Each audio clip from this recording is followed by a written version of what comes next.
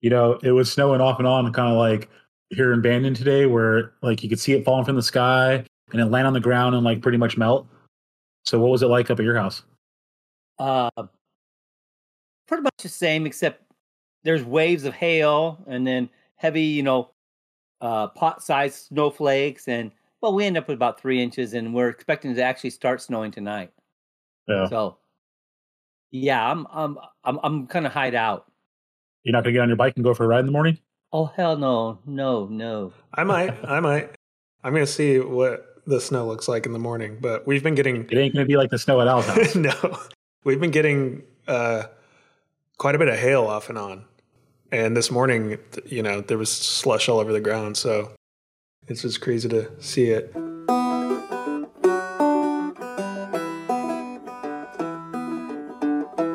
Pedal up that hill,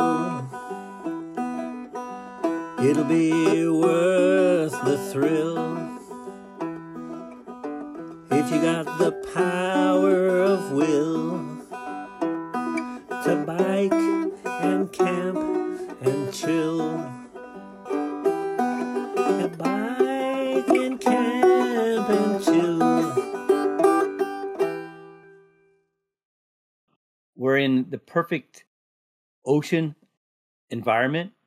So the rain comes in, whoosh, then stops, whoosh, like waves, right? And so does the hail. Hail, stop, hail, stop. It's like, I went into Bandon this morning, and the sun was out and the snow was melting when I got in the truck.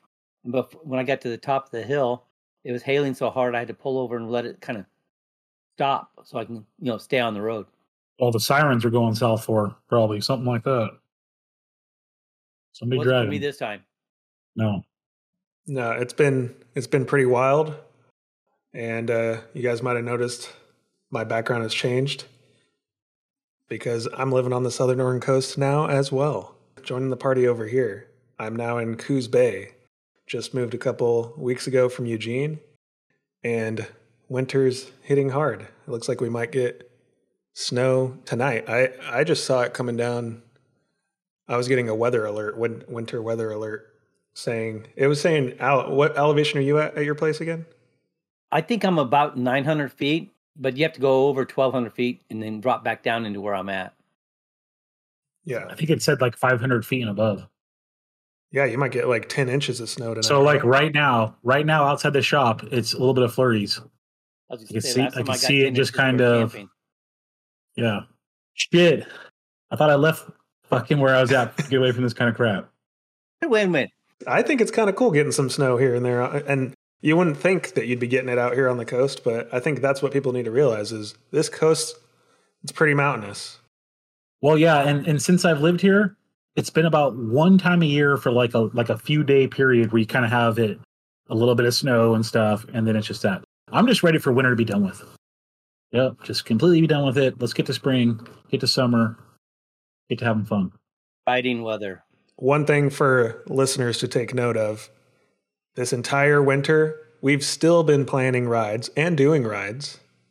And then every now and then we're like, okay, it's not looking too good, and we'll kind of cancel plans.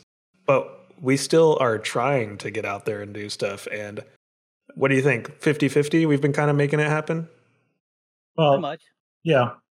We canceled this weekend. We had a bike packing trip planned this weekend, and we canceled it because of where it's at is definitely, snowed in where they're not plowing roads and stuff, right? So not going to happen. But, man, I'm just ready to be warm on a ride.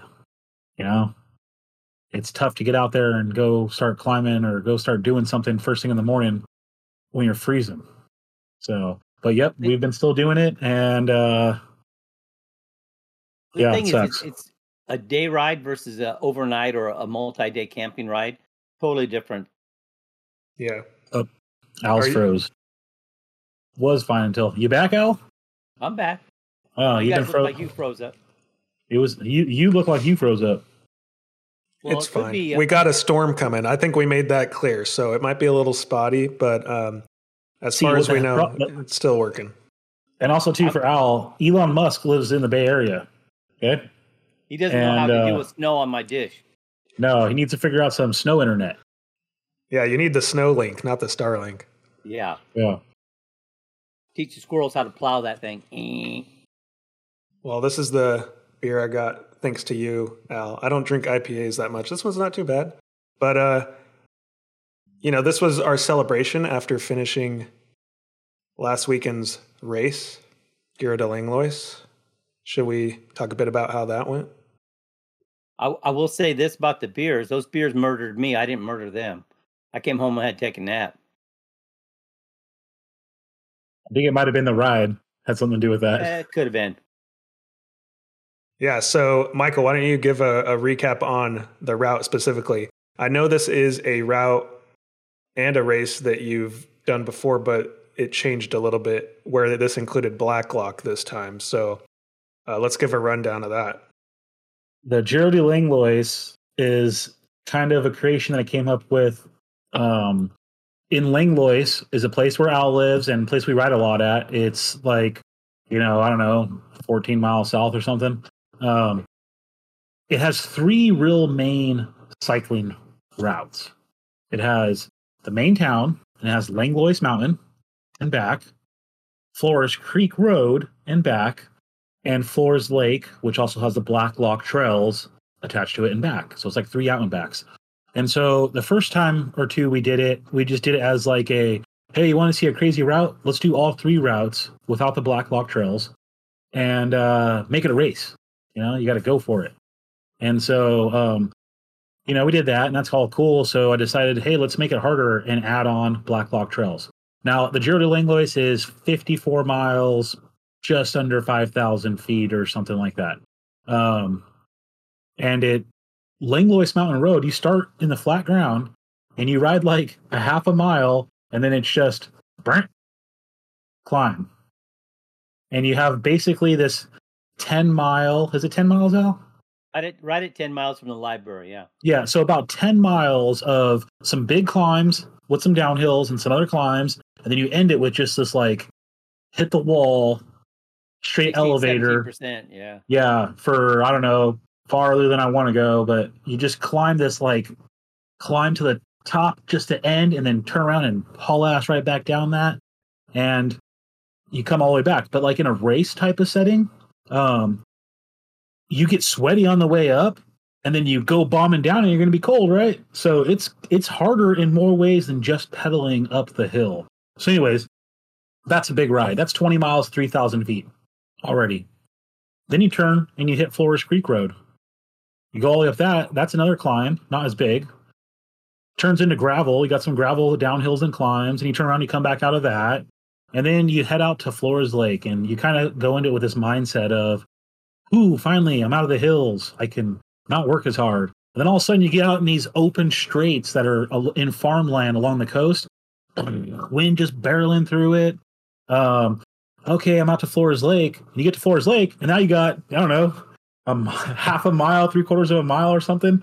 Hike a bike in the sand along the lakeshore to the whole this system right there, I think is 9 miles around or something. 9 mile loop. Yeah, 8.5 maybe, yeah. Yeah, 8.5 mile loop of 2 sand hike bikes and a single track trail system that's just full of roots and debris and all kinds of crap and people on horses, and it's just, it's fun, but it's not ideal all the time. And so totally different riding though. Yeah. And then by the time that point though, you're tired, right? And so you get all the way done with that, and then now you have to go back into that wind, out of there, and back to Langlois. Now, for me, like 4 miles into it, my bike broke. And so I didn't have to do any of that stuff. I had to walk a short uphill and then coast some bombing down with no chain, go to my truck, get changed, get nice and cozy. And then I decided I'll just follow these guys around and get them on camera and stuff, and find Al and find Dallas and keep finding them all over the place. And yeah. So next time I'm coming for you. We'll have to put together a lot of that footage and make a video out of it. But I would say, I think it's, I think there was some debate between you two on adding the Blacklock trails at the end of it, because before it wasn't that. And I think that makes it all the more of an all-terrain kind of race, because I think that's what people would, anyone that's going to try to do this route. Okay, I got mostly paved climbs, let's say. Oh, but then I have some gravel. Oh, but then at the end of it, I'm going to have to hike a bike through sand, ride Rudy single track, go through all this stuff. So it definitely, gives a totally different experience. And it's interesting that you kind of see all those different forms of riding, and you don't really expect on the very tail end of it to suddenly be in a totally different environment like that, with tons of wind hitting you, you're exposed to the sun, you're hiking through sand. And so, if you were just like, oh, this is mostly paved, and you took, the bike that you might usually do that kind of a race on, that's not necessarily going to be what you want. But I mean, Al, you had, what tires did you use on yours? I mean, I was so surprised you were able to do, you definitely had the fastest time. You beat me by like an hour and a half. And were those 42 millimeter tires?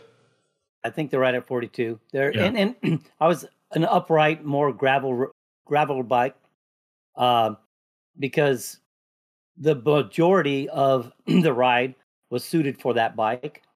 And I divide the whole ride into half. At the first 42 miles is road with some gravel, and then the other half was getting around that lake and trying not to die on the trail system, because that's my weak point anyway.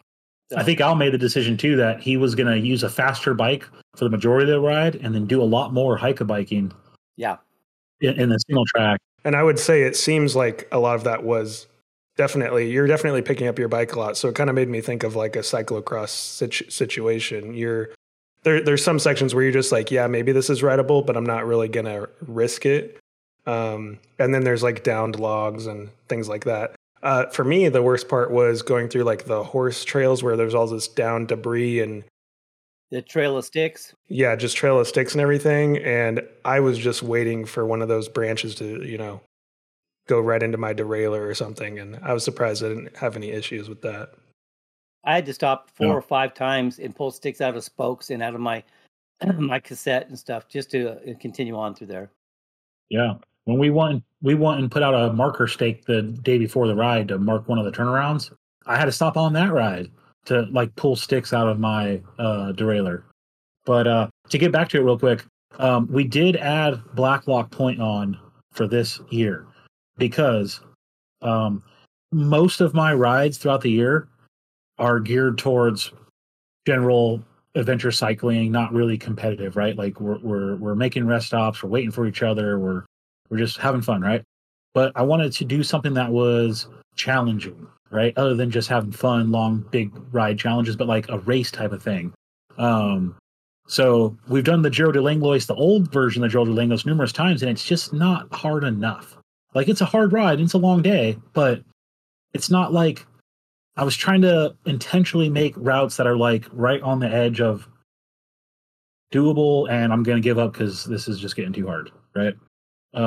Just to kind of make it be hard.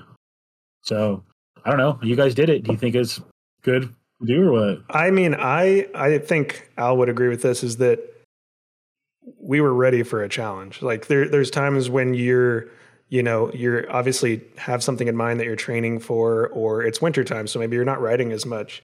And luckily the weather was great during this ride. I think it was like in the 40s and sunny the whole time. So, I mean, it was actually the best it could be in February. But I was ready for a all day hard, challenging ride. I think I needed that. And when you've done enough of the kind of rides that we do, like at some point you're wanting to put in the work and like have something like that you can, just feel like at the end of it, hey, I crushed that, and I'm still here and still standing, and I did better than I thought I would. What was your time? 7 hours, 34 minutes, 35 seconds. What was yours, Al? I ended up at 6 hours, 3 minutes, and 59 seconds. Yeah. What was fun about this was, we've planned this out for a while, and in the last 3 months, we've really planning on it, right? And so, Al is like probably training on it harder than any of us because I was just riding normal and going to work and stuff, and Al's like out there riding the mountain to see what his best times are and da da da, and he works it all out. And I'm making fun of him because he's got a spreadsheet going and all this stuff. I'm like, dude, you got all these numbers and all this crap, like blah blah blah. I tell him, hey, realistically, what do you think your time is going to be? Like, not bullshitting me, like trying to be competitive. Like, what do you really think your time is going to be?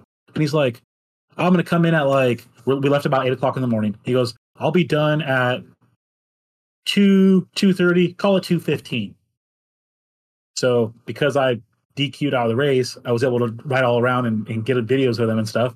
And so I was able to get to the end when Al's coming into the end and got him on videotape, and I watched him right at the end. 2:14. 2:14 in the afternoon is right when he was done. And he tells me, 2:15.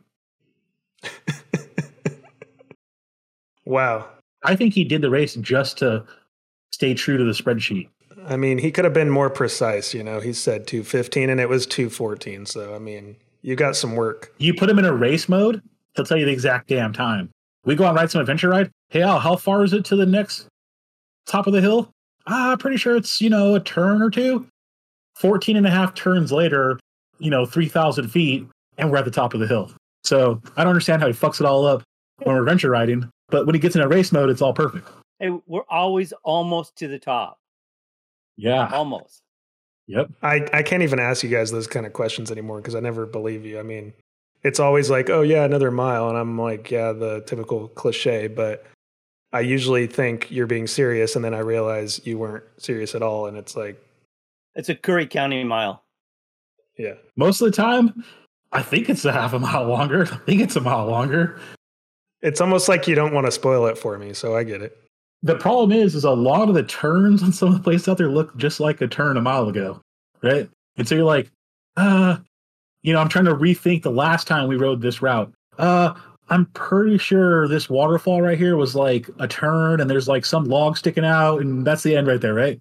Yeah, well, like when we were climbing up, Dallas, remember on yes, on the Sixes Elk Loop, we were talking about. I'm like, I'm pretty sure it's this next turn. Like I really thought it was though. I saw the turn. I was like, oh yeah, that's the top right there. Or not the top, but like the plateau area. We could take a break. And no, it was a while. So what I would say with this race, and Al, I'd be curious your most memorable moments from the race. But what I actually found pretty fun and are two of my most memorable moments during the race were just interactions with people when they see you doing this. And so I thought it was pretty cool when I was out on Langlois Mountain coming back, and I see this minivan up ahead, and I see these two little girls like sticking their head out waving at me. And at first I think they're like trying to like flag me down or like tell me something, because I wasn't expecting that. And then as I go by, they're like cheering me on, like, you got this. And then the dad's in the driver's seat, like, great work, dude. And he had like binoculars, like they were looking out at the viewpoint, but then they saw me, and they had probably just driven up this huge ass mountain road and realized I'm out there biking it. And so they were actually like, cheering me on. They didn't even have any idea I was even doing a race. They just saw me, No, they did. They did. It was a gray minivan with like a roof rack or something on top. I think so, like a dark gray, like an Odyssey or something. I talked to him actually. So yeah, I talked to him at one point, and they were. I had my bike broken, and I was just kind of walking it or doing something, right? And they actually pulled over to ask if I needed help, and I said, "No, I'm fine. I'm going to coast down." And I kind of explained what was going on up here. So I was trying to tell them to watch out. There's other cyclists up here, right? And I told them what was going on, and yeah, they're probably like, "What the fuck? These guys are crazy." Yeah. Well, what was your second one? So my second one was when I was doing the Blacklog trails, and I came across these three ladies on horses, and again, just seeing their reaction, because I'm like biking through there, and it was the last thing they expected to see based on their reaction. And they're like, "Wait, where did you come from? Are you going back this way, or did you just start riding out from the other way?" And I kind of explained, "Oh, we're doing a race," and they were just like, wait, what? There's more of you doing this? And I just said, yeah, I'm probably the last one. They just thought it was crazy when I said how far we were going, what we were doing. Then they offered me some wine. Then we actually ran into them when we were at the market. So I thought that was hilarious. But just seeing these people's reactions where they see you doing something crazy like this, and all of the reactions were like, oh, hell yeah, like, and kind of cheering you on, or like kind of definitely having a positive reaction, and kind of just surprised that you're doing it, but like they all seem supportive. So I just thought that was cool to have those kind of interactions. And I think, you know, when you're out biking, doing stuff like that, you're going to have those kind of interactions. But when you're doing an all day thing, I think you're more likely to have, you know, multiple interactions throughout the day. So yeah, I thought that was just a fun thing to see along the way. What was Al's highlights? I was gonna say my two events was right at the turnaround point on the Flores Creek. We cross a bridge, and when I got there, there's a couple guys driving around, fishing poles sticking out the back, looking like they're trying to figure out how to get down to the creek and fish. So I made the turnaround and came back, and they were getting out of the truck, and that's what I told them. As they're kind of looking at me like, you know, this bike's kind of a long way from home. And I said, hey, when you see other cyclists, tell them, they suck! And then I kept on going.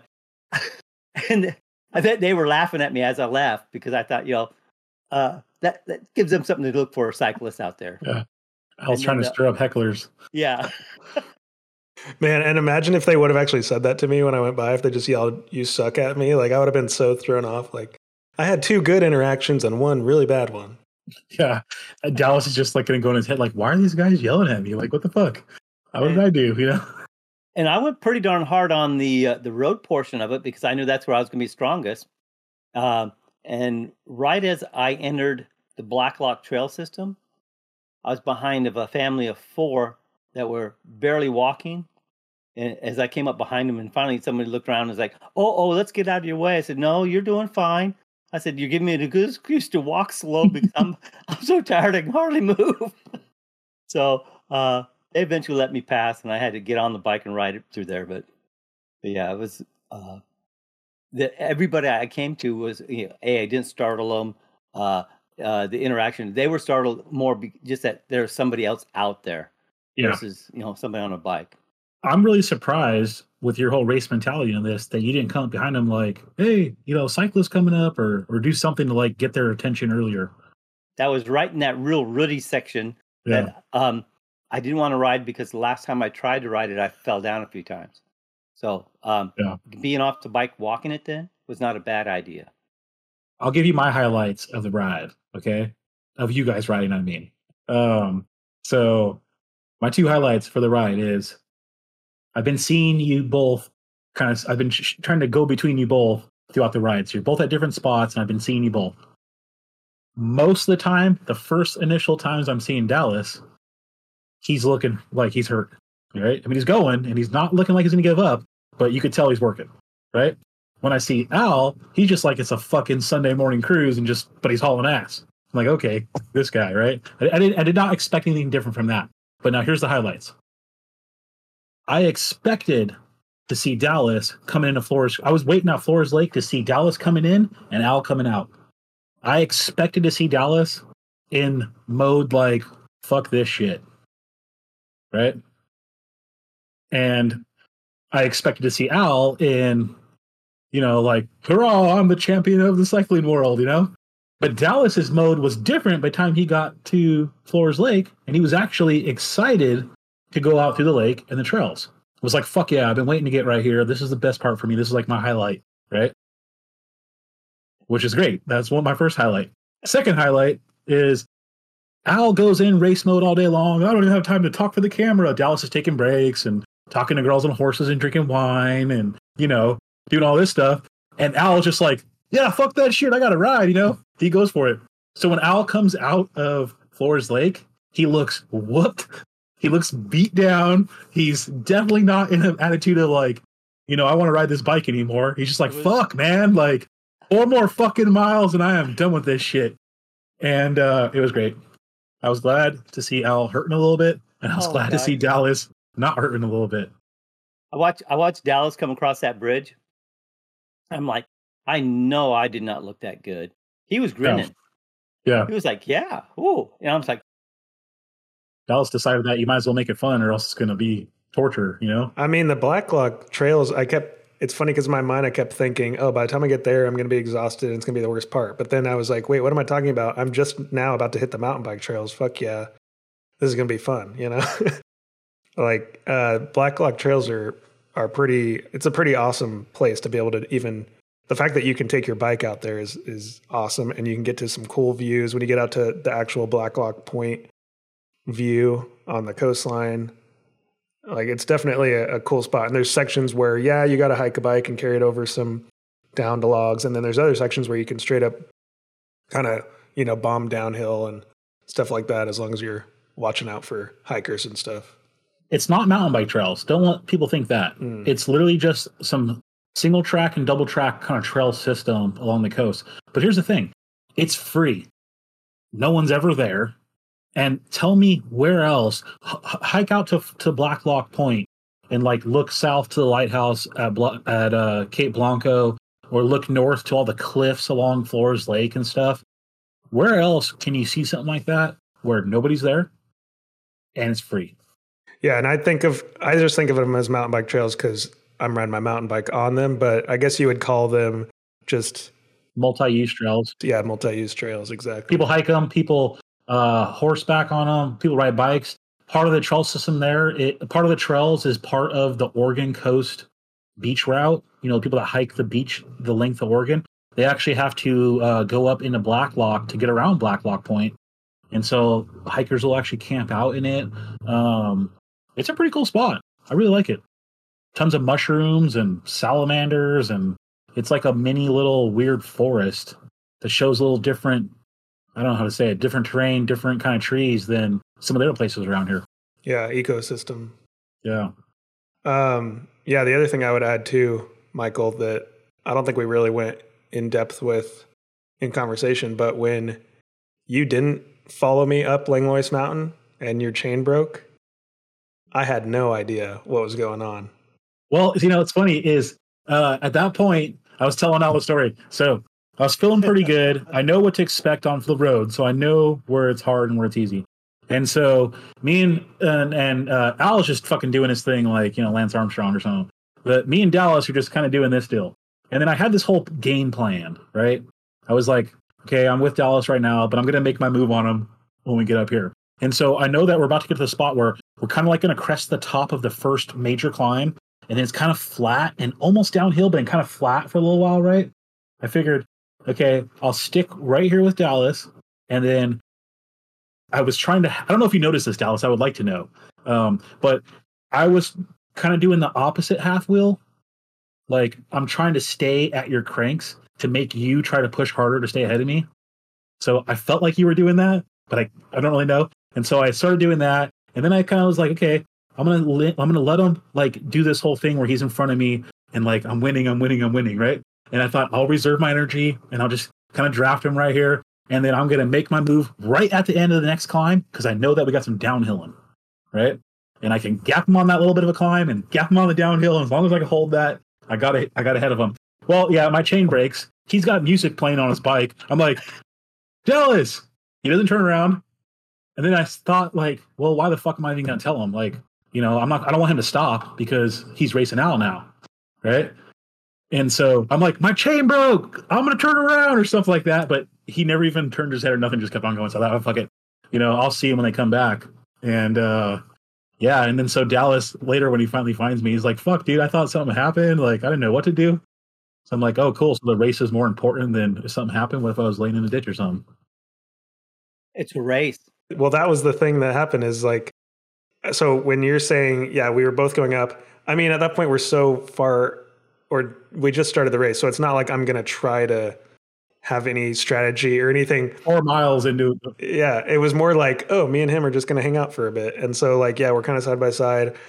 I did notice you were kind of going back a bit and I'm going forward, but it was like, I was just trying to stay at your pace kind of thing. But then at some point, I was like, okay, I think I'm climbing a bit faster than him, so I'll see him probably on the downhill, like you said. And then it was like, okay, maybe I climbed that pretty fast, and maybe I went a bit faster on the downhill. And then I was kind of going actually slower on the downhill than normal just because it seemed kind of icy and slick. It was cold over when you dropped back down.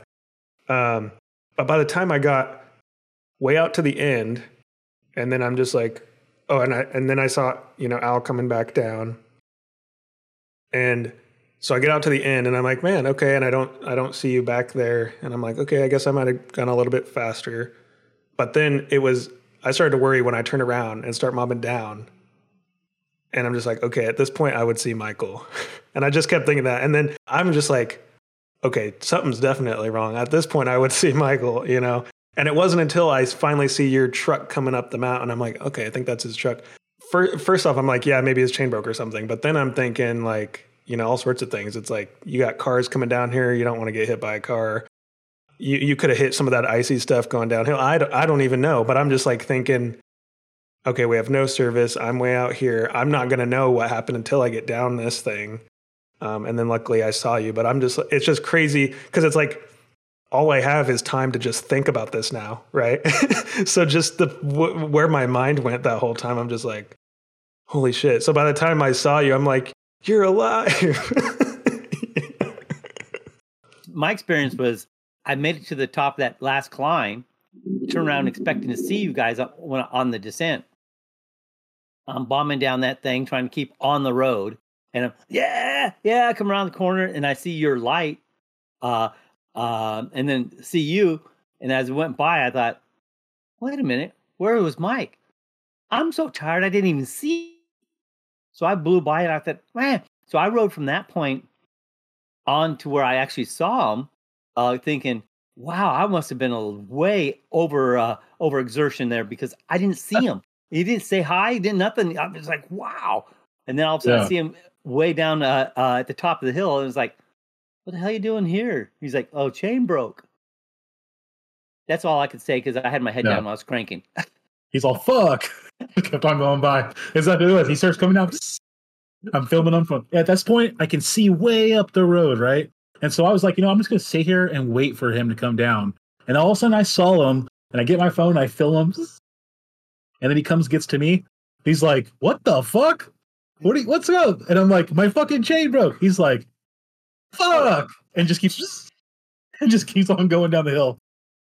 No, I think I told him not to stop though. Like, I don't want to stop. And then, yeah, that was fun. All I can say is all that time I was worrying about you, like that definitely drained some of my energy because I felt like by the time you told me, and then I'm like, oh wait, we're still doing this thing, because I was like, didn't know what would happen, and it's like, oh no, me and Al are still racing, and I'm like, oh, okay. I think I had to tell you to go back on the bike because he pulled over. Yeah. Back up the truck, and he's like, oh shit, what the fuck happened? Real quick, I'm like, oh, I fucking got my chain broke, blah, blah. And he's like, oh, right. So it's like, you gonna go or what? Give me that camera. Go get the fuck out of here. And so I took the GoPro and he went on his way and just, went ahead and did it. Hey, I'll tell you right now, Joe DeLanglois, I'm very disappointed to not finish it, but I'm not that disappointed in not suffering all day. But the next one is going to be the Butler Bar Roubaix, which is up in the area of Elk River, Laird Lake, and it's the same miles, actually. So you'll like that. But it's got an extra 1,000 feet of climbing. And this is all part of the Rural Coast Race Series. So there's going to be 3 of these for the year, right? So you want to kind of give a rundown of... The Rural Coast Race Series is our little race series. And it's kind of like a grassroots underground style. There's no booths there. There's no, it's just just whoever wants to go race it with us, right?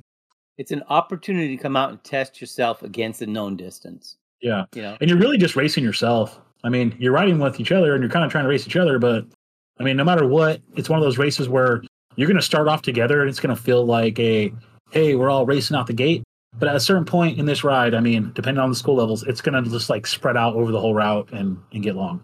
So for 2023, the Rural Coast Race Series on the Southern Oregon Coast will start off with 3 routes.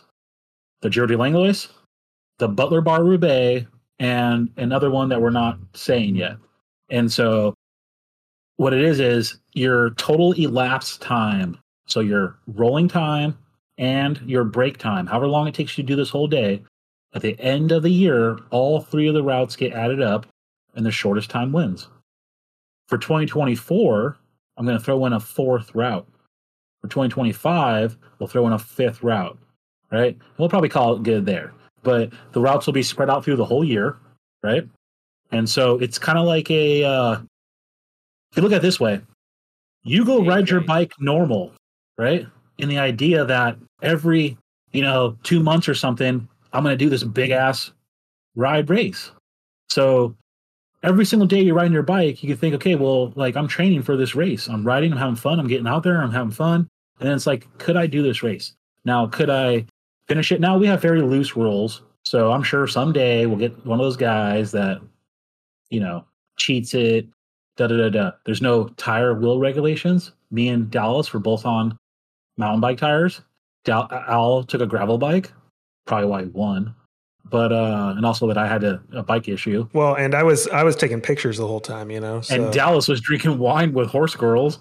So, we don't talk about it, but I'm just saying there is reasons why someone could win with such a huge gap versus someone else, right?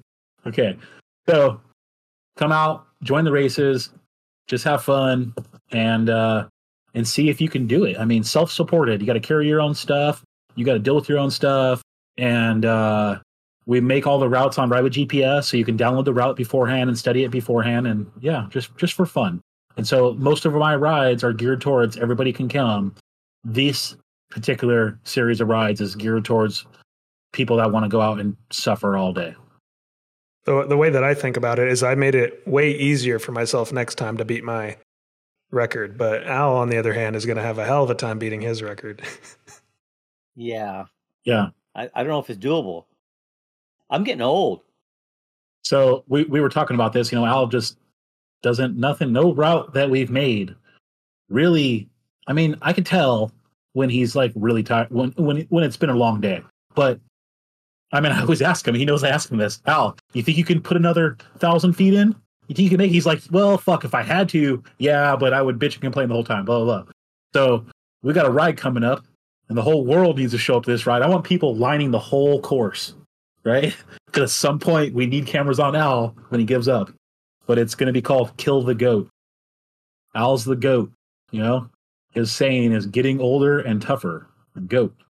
And so my route is going to be Kill the Goat, and it's going to be scientifically designed to make Al cry sometime out there. I want him on the side of the road giving up. And I told him, I said, this is going to be a route I'm going to give you. I don't want to hear nothing else about it. You can go ahead and look at it and don't do it. And I know you, so if you do that, it's going to haunt you. You're going to think about it forever. But if you go do it, I either want to see a Strava or Ride with GPS thing sent to me showing me that you did it, or I want a video sent to me of you giving up. I want Al quitting on video. It ain't going to happen.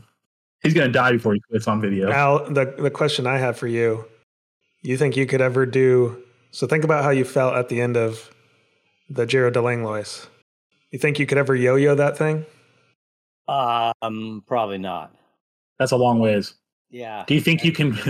Here's what I was asking him at the end. For $1 million. Oh, $1 million.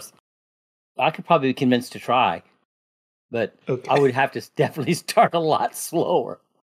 Yeah. No time limit. He has 3 weeks to do it. Here's what I was saying to him.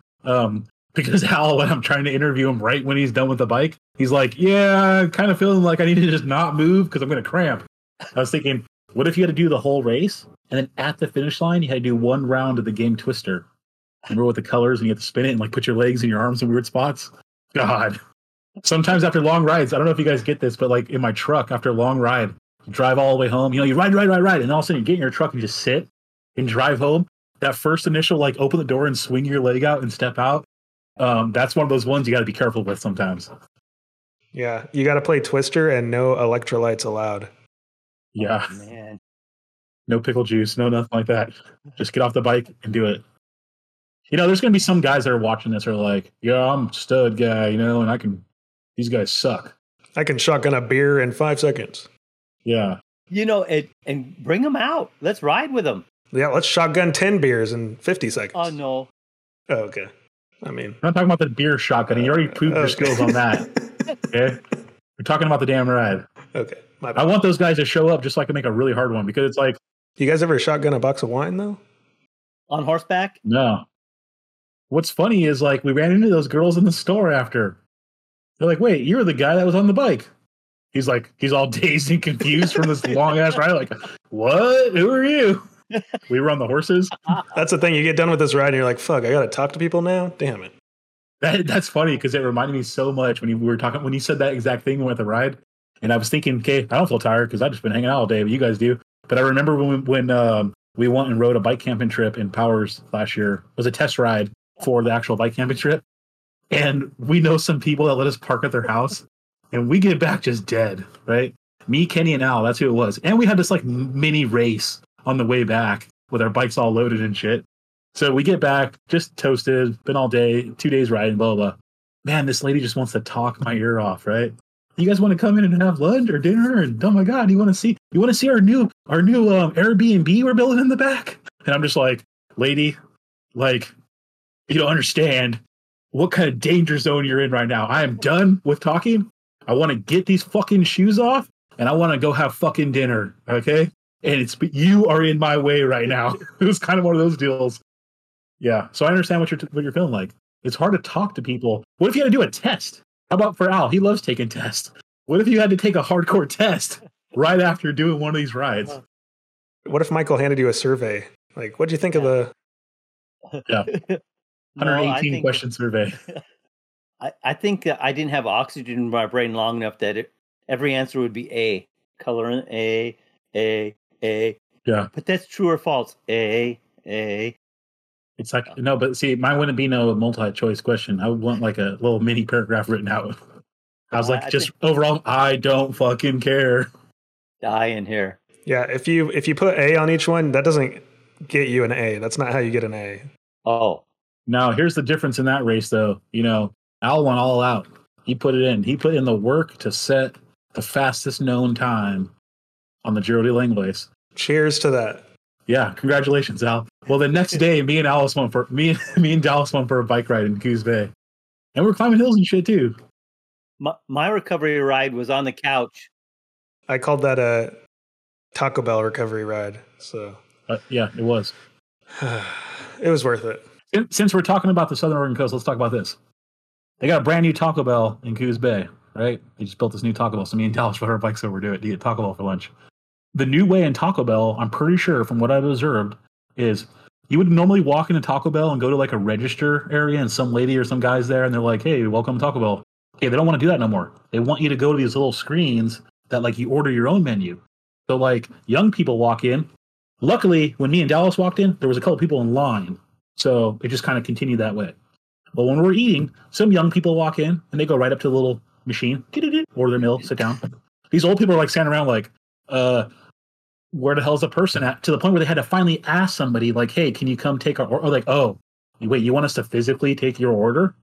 Like, that's weird. The machine's right there. Yeah, weren't they like standing right in front of them? They didn't even realize there was like a screen right there. Yeah, they were just standing like waiting for the person to come, not realizing the screens are behind them. Yeah.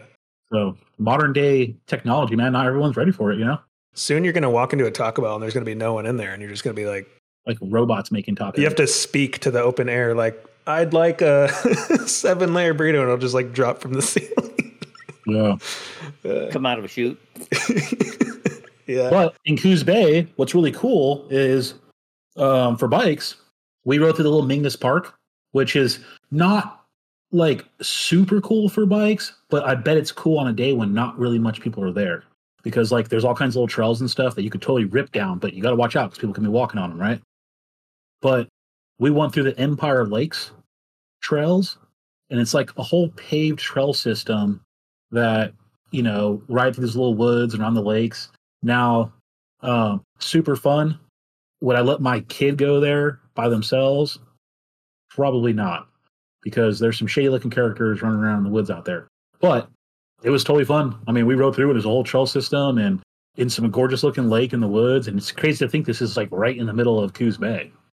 Yeah, it's, you know, just moving here, I'll have to kind of explore more. I like that Coos Bay is at least central to going out and exploring a lot of these parts of the Southern Oregon coast. So I'll be excited to, see more of it. We'll have to send you up into Allegheny and kind of like the other way into Elliott. Oh yeah, the closest way in Elliott from Coos Bay, because you could totally make like a pretty good day ride into that. Yeah. Have you run across the locals saying that they're from the Bay Area? It says Oregon's Bay Area and stuff, but except for he's from California too, so it's weird. I think Bay Area is like so. I think almost everyone assumes you mean the California Bay Area when you say Bay Area, because I know I've gone around Oregon and I'll say that I moved from the Bay Area 5 years ago or whatever. He's like, I moved from the Bay Area to Coos Bay, and they're like, sick. No, no. Like when I lived in Eugene, I would tell people I moved from the Bay Area, and I don't think any of them thought I meant Coos Bay. But everybody in Coos Bay thinks but in Coos Bay, if you say Bay Area, that's what I've noticed. Like when I first found out about the Bay Area, when I first moved here, and I heard Bay Area, I think I have the same thing. I just assumed like the San Francisco Bay Area, right? And then there's actually a Bay Area, and then when I saw the sign for it, we're driving or something, I told Tasha, I'm like, look at this fake ass Bay Area. Let's go see what it's all about. And it's like not, I can only expect what I know of the Bay Area, right? And you go through this little section of, Coos Bay Area. So it's kind of funny. I'm getting kind of used to it, but to put it into perspective, Coos Bay is like 16,000 population. And then right adjacent to it is North Bend. I mean, they're technically two separate townships. And I think North Bend is 10,000 people. So you have like nearly 30,000 people in this little Bay Area, right? And so it's the biggest, most populated town on the Oregon coast. So that's kind of crazy to think how rural it actually is. So us down here, so we're south of that. I'm in Bandon, Al's in Langlois. All of everyone else that doesn't live in Coos Bay uses Coos Bay because it's the major city. It's the place where the doctor's offices are at. It's the place where more stores and food and bigger grocery stores and all that kind of stuff is at. So it is kind of a like a hub, right? And they have the big shipping stuff going on there, the wood mills and all that kind of stuff. But I was really excited when Dallas moved there because I haven't really had the opportunity to ride a lot in Coos Bay. So it's fun to now have Dallas there that's exploring it and can tell us like, hey, I found this something cool. And also have a place that we can go to and be like, hey, let's go ride here, And it's fun because riding in Bandon, what's Bandon now, like 3,000 people or something? 5,000 people? 36, 38. Yeah. So it feels like a small town, especially to me who came from the Bay Area in California. But so when I go to Coos Bay, it was fun because we got to go ride in this kind of city vibe, see the streets and the cars and, and have more infrastructure. So I had a good time. When you ride in Bandon, you're riding in a neighborhood. It's just one neighborhood. Yeah. Their downtown area would be a small shopping mall in a large city. Oh, downtown. It's funny too when we see tourists. Wait, that's downtown? Well, we call it Old Town. So, yeah, I guess. And they're like, wow. It's funny because like, where I'm from in San Jose, downtown San Jose is like fucking the size of Bandon, right? With more people in it. So, yeah, it's fun. Bandon's cool. I like Bandon. I enjoy it. There's a lot of things I don't like about Bandon. We're talking about the Southern Oregon coast right now and all the good stuff, right? What about the bad stuff? What did you not expect when you moved to the coast? So for being someone that's only been here for like a week or two, or a couple weeks. The thing I would say right now is one thing I was going to say with Coos Bay is that you're actually a little bit more inland. I mean, you're next to like the bayfront, the bay. But if you're actually wanting to go to the beach and see the ocean, you're actually a 20-minute drive from going to like Charleston or some of that. And then in Bandon, you're kind of right next to it. But yeah, I think once you get out on the coast and you're actually here and you're living here, it'll be interesting to see some of this area develop. I think there is, just like a lot of towns have issues with. Look at Al laughing over here. He's like, I've lived here for fucking 99 years. Langlois is the same fucking town it was when I was born here. Well, I mean, in the 60s. I'll wait for it to. I'm in Coos Bay, so I mean, I'm literally, out my window, I can see the Bayfront Plaza that's being developed. Like I'm in an area where it's being actively developed because it's literally central to the biggest, most populated town on the coast. We were just talking about earlier today, and I think Al would agree with this. With that whole new riverfront thing going in down there, don't you think that will spark more development because it's gonna modern and revitalize- new? Yeah. Yeah. It's taken all those old docks and mill areas, and it's that have died over time because the lumber industry has definitely changed, and it's actually putting more services right there in that area, easily accessible. So Starbucks. It's urban renewal on the Oregon scale. Yeah. Yeah. When you're asking me, yes, there's a spectrum between like, oh, there's all these great things as far as, when people think of the Oregon coast and Oregon in general, there's tons of scenic things and places to adventure. And that's why I moved here. That's why we love exploring out here. And not necessarily that it's a bad thing, but me and my wife were just talking about this, that you see all this glamorization on whether it's TV, social media of living off the grid or living in tiny homes or that kind of thing.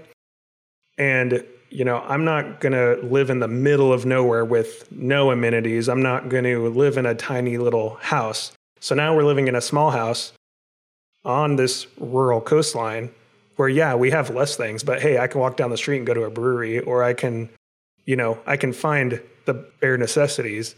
But again, I'm not living like literally in the middle of nowhere off the grid. So I think you have to be a little bit more independent and you don't have as many of the things. But hey, if you were glamorizing all this off the grid independent living, like right now it's like, okay, we get a little bit more of a balance where we're going to be seeing how it is to live a little bit more in that direction, Yeah. Like not being in Eugene where you can have every restaurant, every store within like, I could just drive to it right now because I need to go get it, right? And now you get kind of used to the fact that like in Coos Bay or Bandon, like we're in a rural community, but even in our rural community has less in the stores and the restaurants than a lot of other stuff has, right? So that's like what I don't like about it here is I have like this huge thing where I hate the grocery stores in Bandon. Like they're just the worst grocery stores I've ever seen. And, but again, I came from California, right? So it's probably got like the best grocery stores you ever seen or something. So, but it's hard to get what you're used to getting if you come from somewhere else sometimes, like in the grocery stores. One thing I did get used to is like we have like if you're a builder or something and you're going to build something at your house. When we were in the Bay Area, I can go whatever I'm working on. I could build a fucking spaceship in my backyard and get the parts today, right? Well, you get kind of used to like, well, it's not as important as I thought it was to get this thing done right now because I have to wait for the wood to show up or something, right? And so you kind of get this idea of like it's not everything wasn't as emergency as I thought it was. So that's kind of different. I'm going to say the availability of services like that really defines a rural area in general. So the material, for example, is, almost anything's available next Thursday. Yeah. So, it might be available here, might be available next Thursday. They have the distribution center. It's just not here in the small store that they have. Yeah. And that goes for materials. You want to go out to eat breakfast, your choices of like 2, maybe 3 places to get a breakfast. Not 30 or 40 or what taqueria do I like best? It's like, oh man, is there a taqueria? God. So the nearest taco, the nearest authentic Mexican taco, I figured this out. The nearest authentic Mexican taco is like 200 plus miles the other direction. So yeah, it's rough. So if you want to come for fish and chips, seafood, freaking awesome, right? You can get as much seafood as you can take. But if you want to come for like a really good taqueria, you're going to have to make it at home. Well, that's a lot of people who come from, say, a large population-based area, right? Some big urban environment to this rural environment. It's like, oh, I'm just going to run to Costco and get it. Well, yeah. How far is the nearest Costco? 2 hours? Hour and 45 minutes, yeah. Or I'm going to go to Lowe's or Home Depot. Hey, those big box stores aren't here. So they're pushing a lot of services and becoming like a one-stop shop for a lot of things, but they're not here.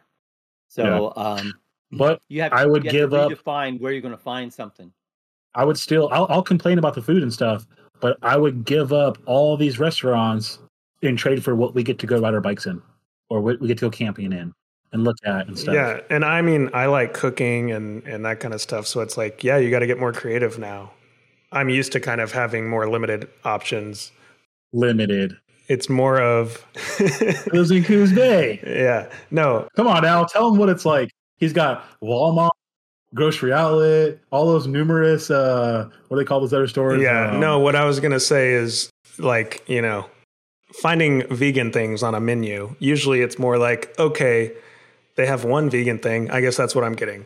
And so, one way to think about it is less options means less fatigue about making a decision, because it's like, oh, if I want Mexican food, I guess I'm going to the only Mexican food that's available.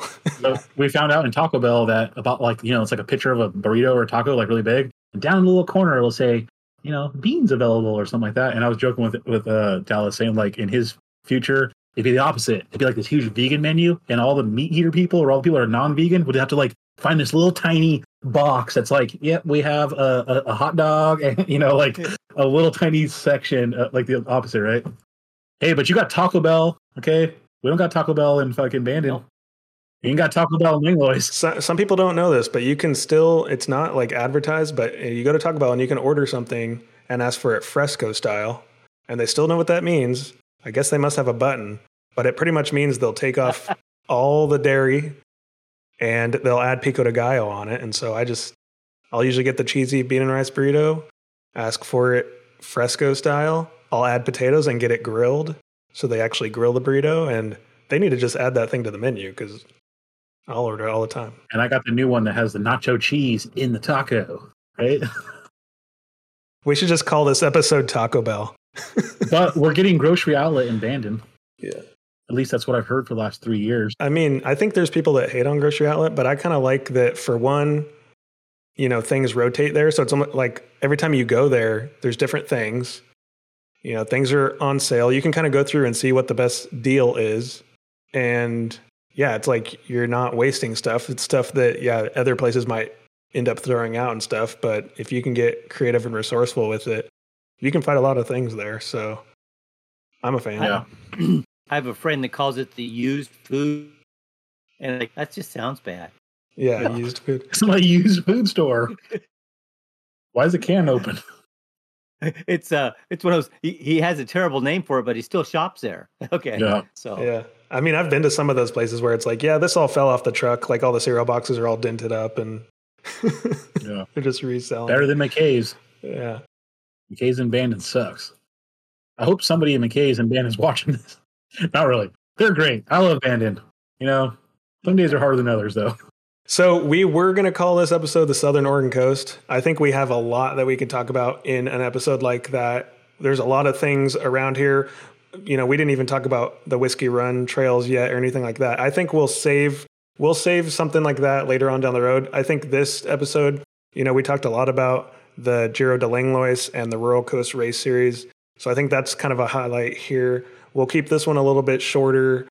But Michael, I wanted to end on, you know, we have this whole year ahead of us, and we're just now hopefully getting done with winter. We're ready for spring and summer. We're ready for the sun to come out. You know, one thing that's nice is out here on the Southern Oregon coast, when summer comes, the sun does come out a lot. And so what are the bike events looking like? I know we have, you know, plans. Again, you can go to bikebandon.com. We're going to be putting more information about upcoming events.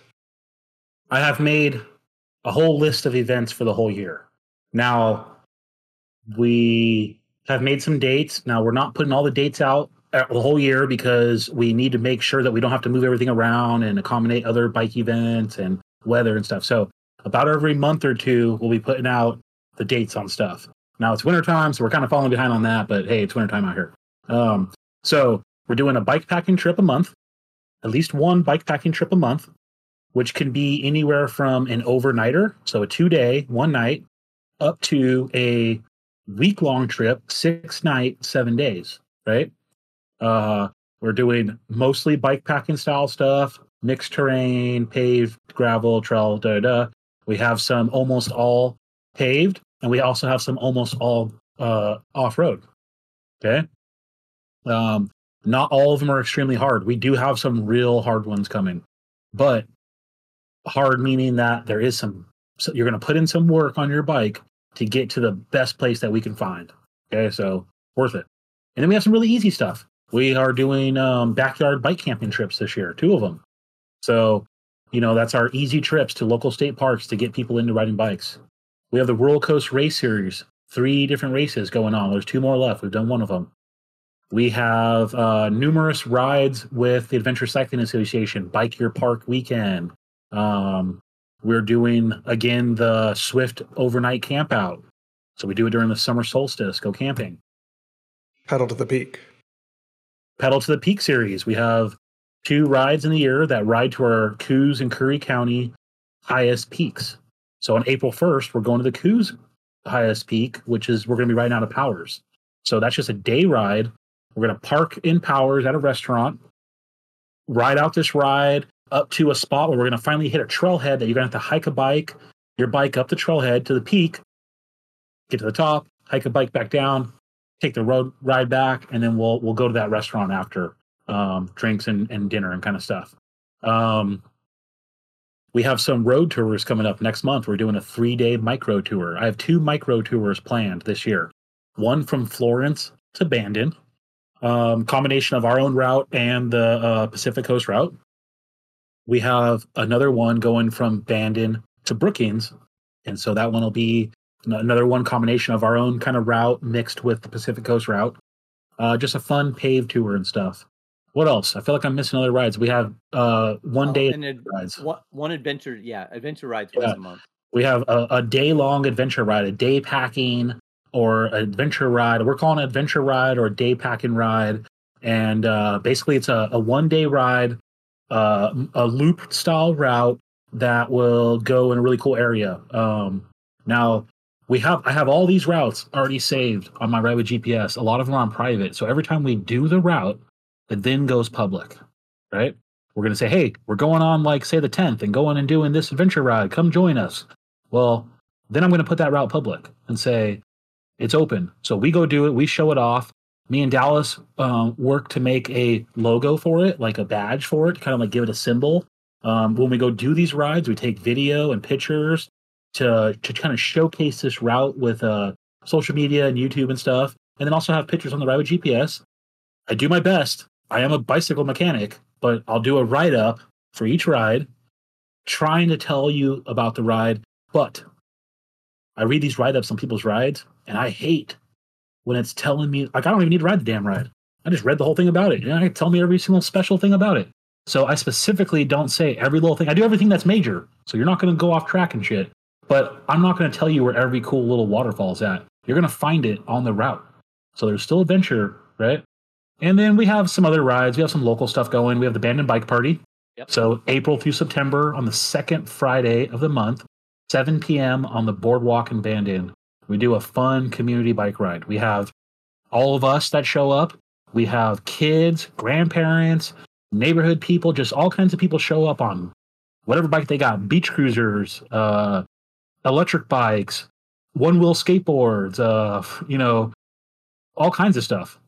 Training wheels. We got a 4-year-old on training wheels do a whole ride, and was jamming on them too.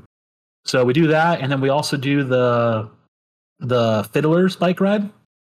So in Bullards Beach State Park in Bandon in the summertime, like every other week, the local old time Fiddlers Club plays like a free concert there, and so we know a guy that plays in it. So we thought, let's go ride a bike to it. And we just did it for fun one night to go check it out, and decided like this is cool, and we enjoyed it. And it's nothing really. I mean, we just ride, 2 miles across the bridge to Bullards and go into a little amphitheater in the woods and listen to these people jam out on, acoustic guitars and harmonicas and violins and all kinds of stuff like that. And then we ride back. But it's all fun. And so there's a lot of stuff planned for this upcoming year. It's all going to be open to the public. Last year, we did a lot of stuff where we're trying to build routes. Right. So a lot of it was private. We just showed everybody about it.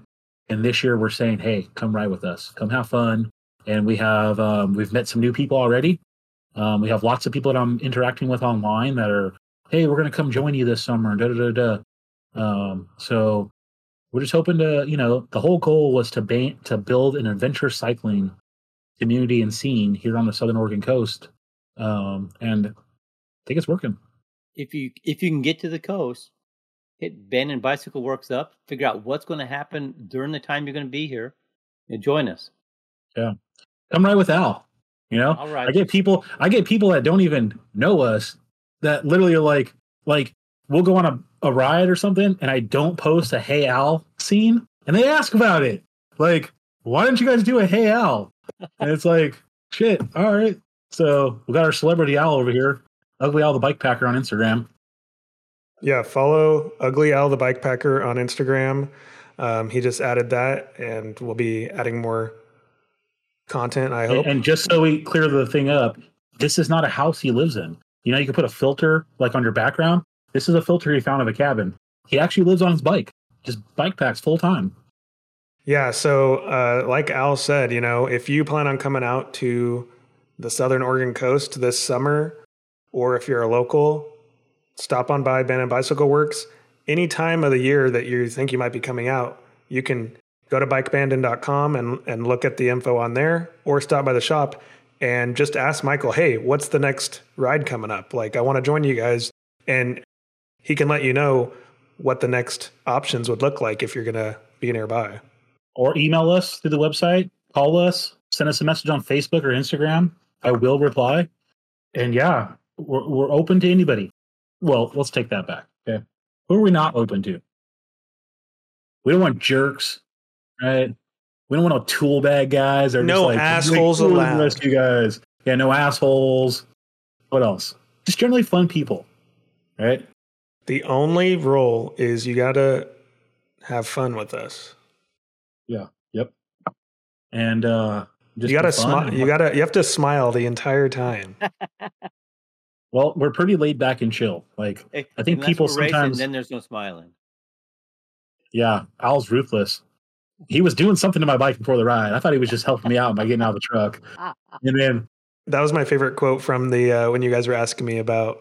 Oh, it was when we were about to head out on the race, and I said, I'm gonna have fun until I don't. I'm not. Yeah. I was like, I'm here to fucking win. Al is like, so Dallas, he, you know, he's like, I'm just gonna have fun and be a nice guy to everybody, right? Al's like when you watch like the UFC match and they put the two guys next to each other and one guy's like real calm and collected, the other guy's just like getting held back and like trying to fight and shit. That's Al. He told us, he warned us. He said, don't make a race. Don't put the word race in there. It screws me up. He's like, we were friends before all this, and now. He said the only thing worse you can do is give him a number. You give him a number? Oh God, take it to the max. Let me pull this up. So we actually got a comment sent in through on our last starter pack, the Bags and Racks one. So on our starter pack for Bags and Racks, we got a comment through Spotify. So this one's for Mike.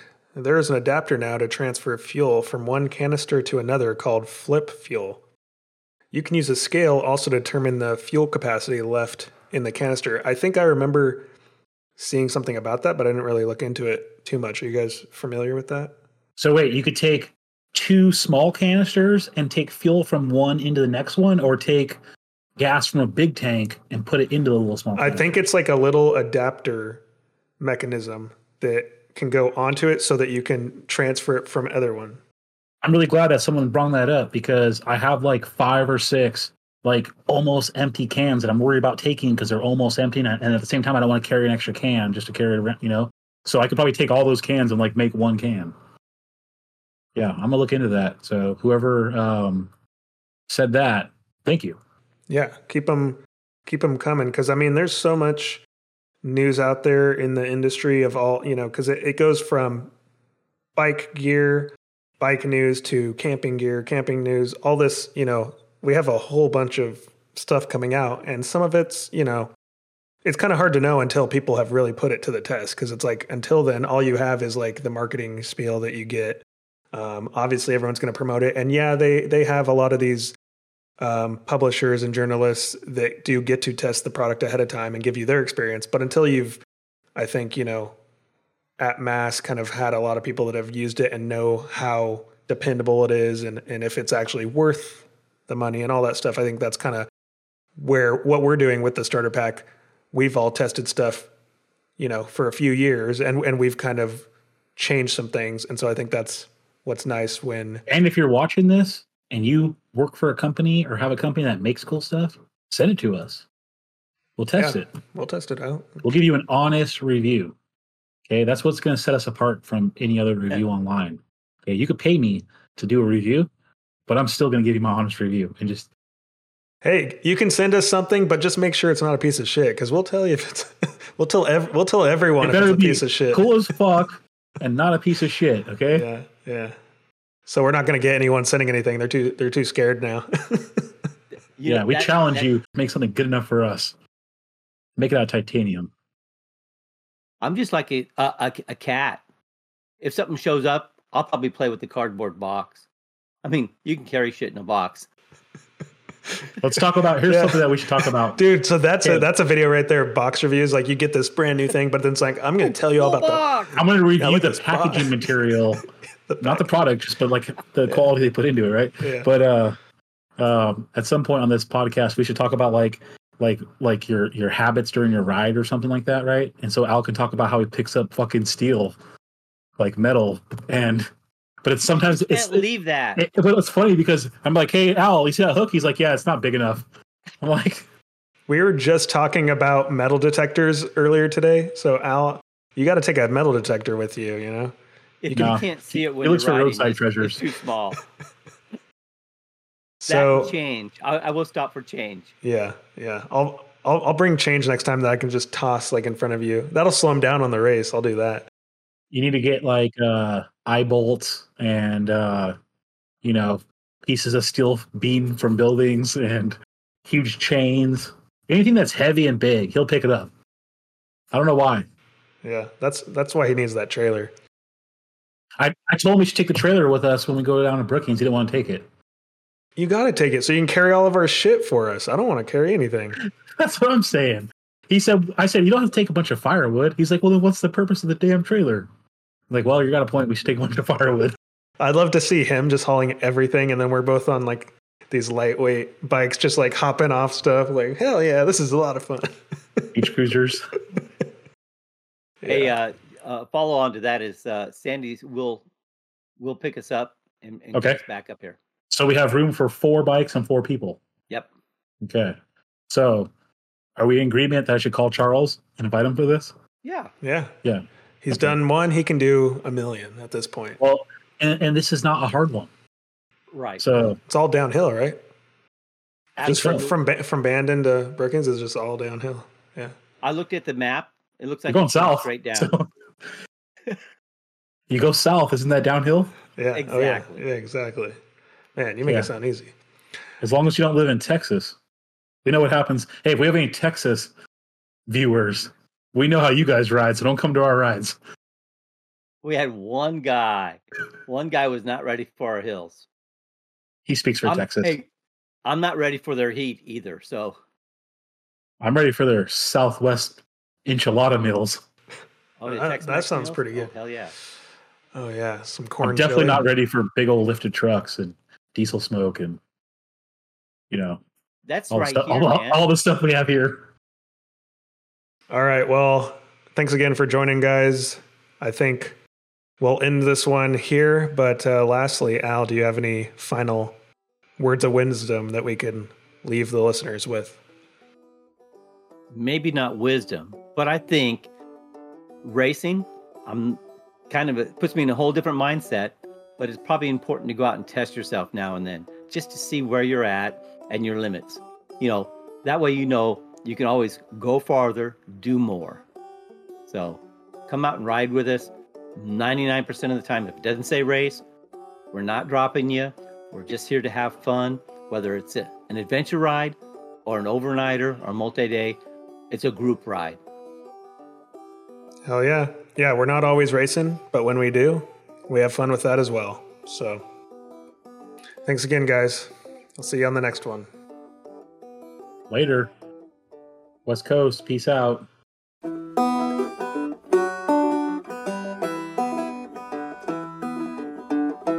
Pedal up that hill. It'll be worth the thrill if you got the power of will to bike and camp and chill. And bike and camp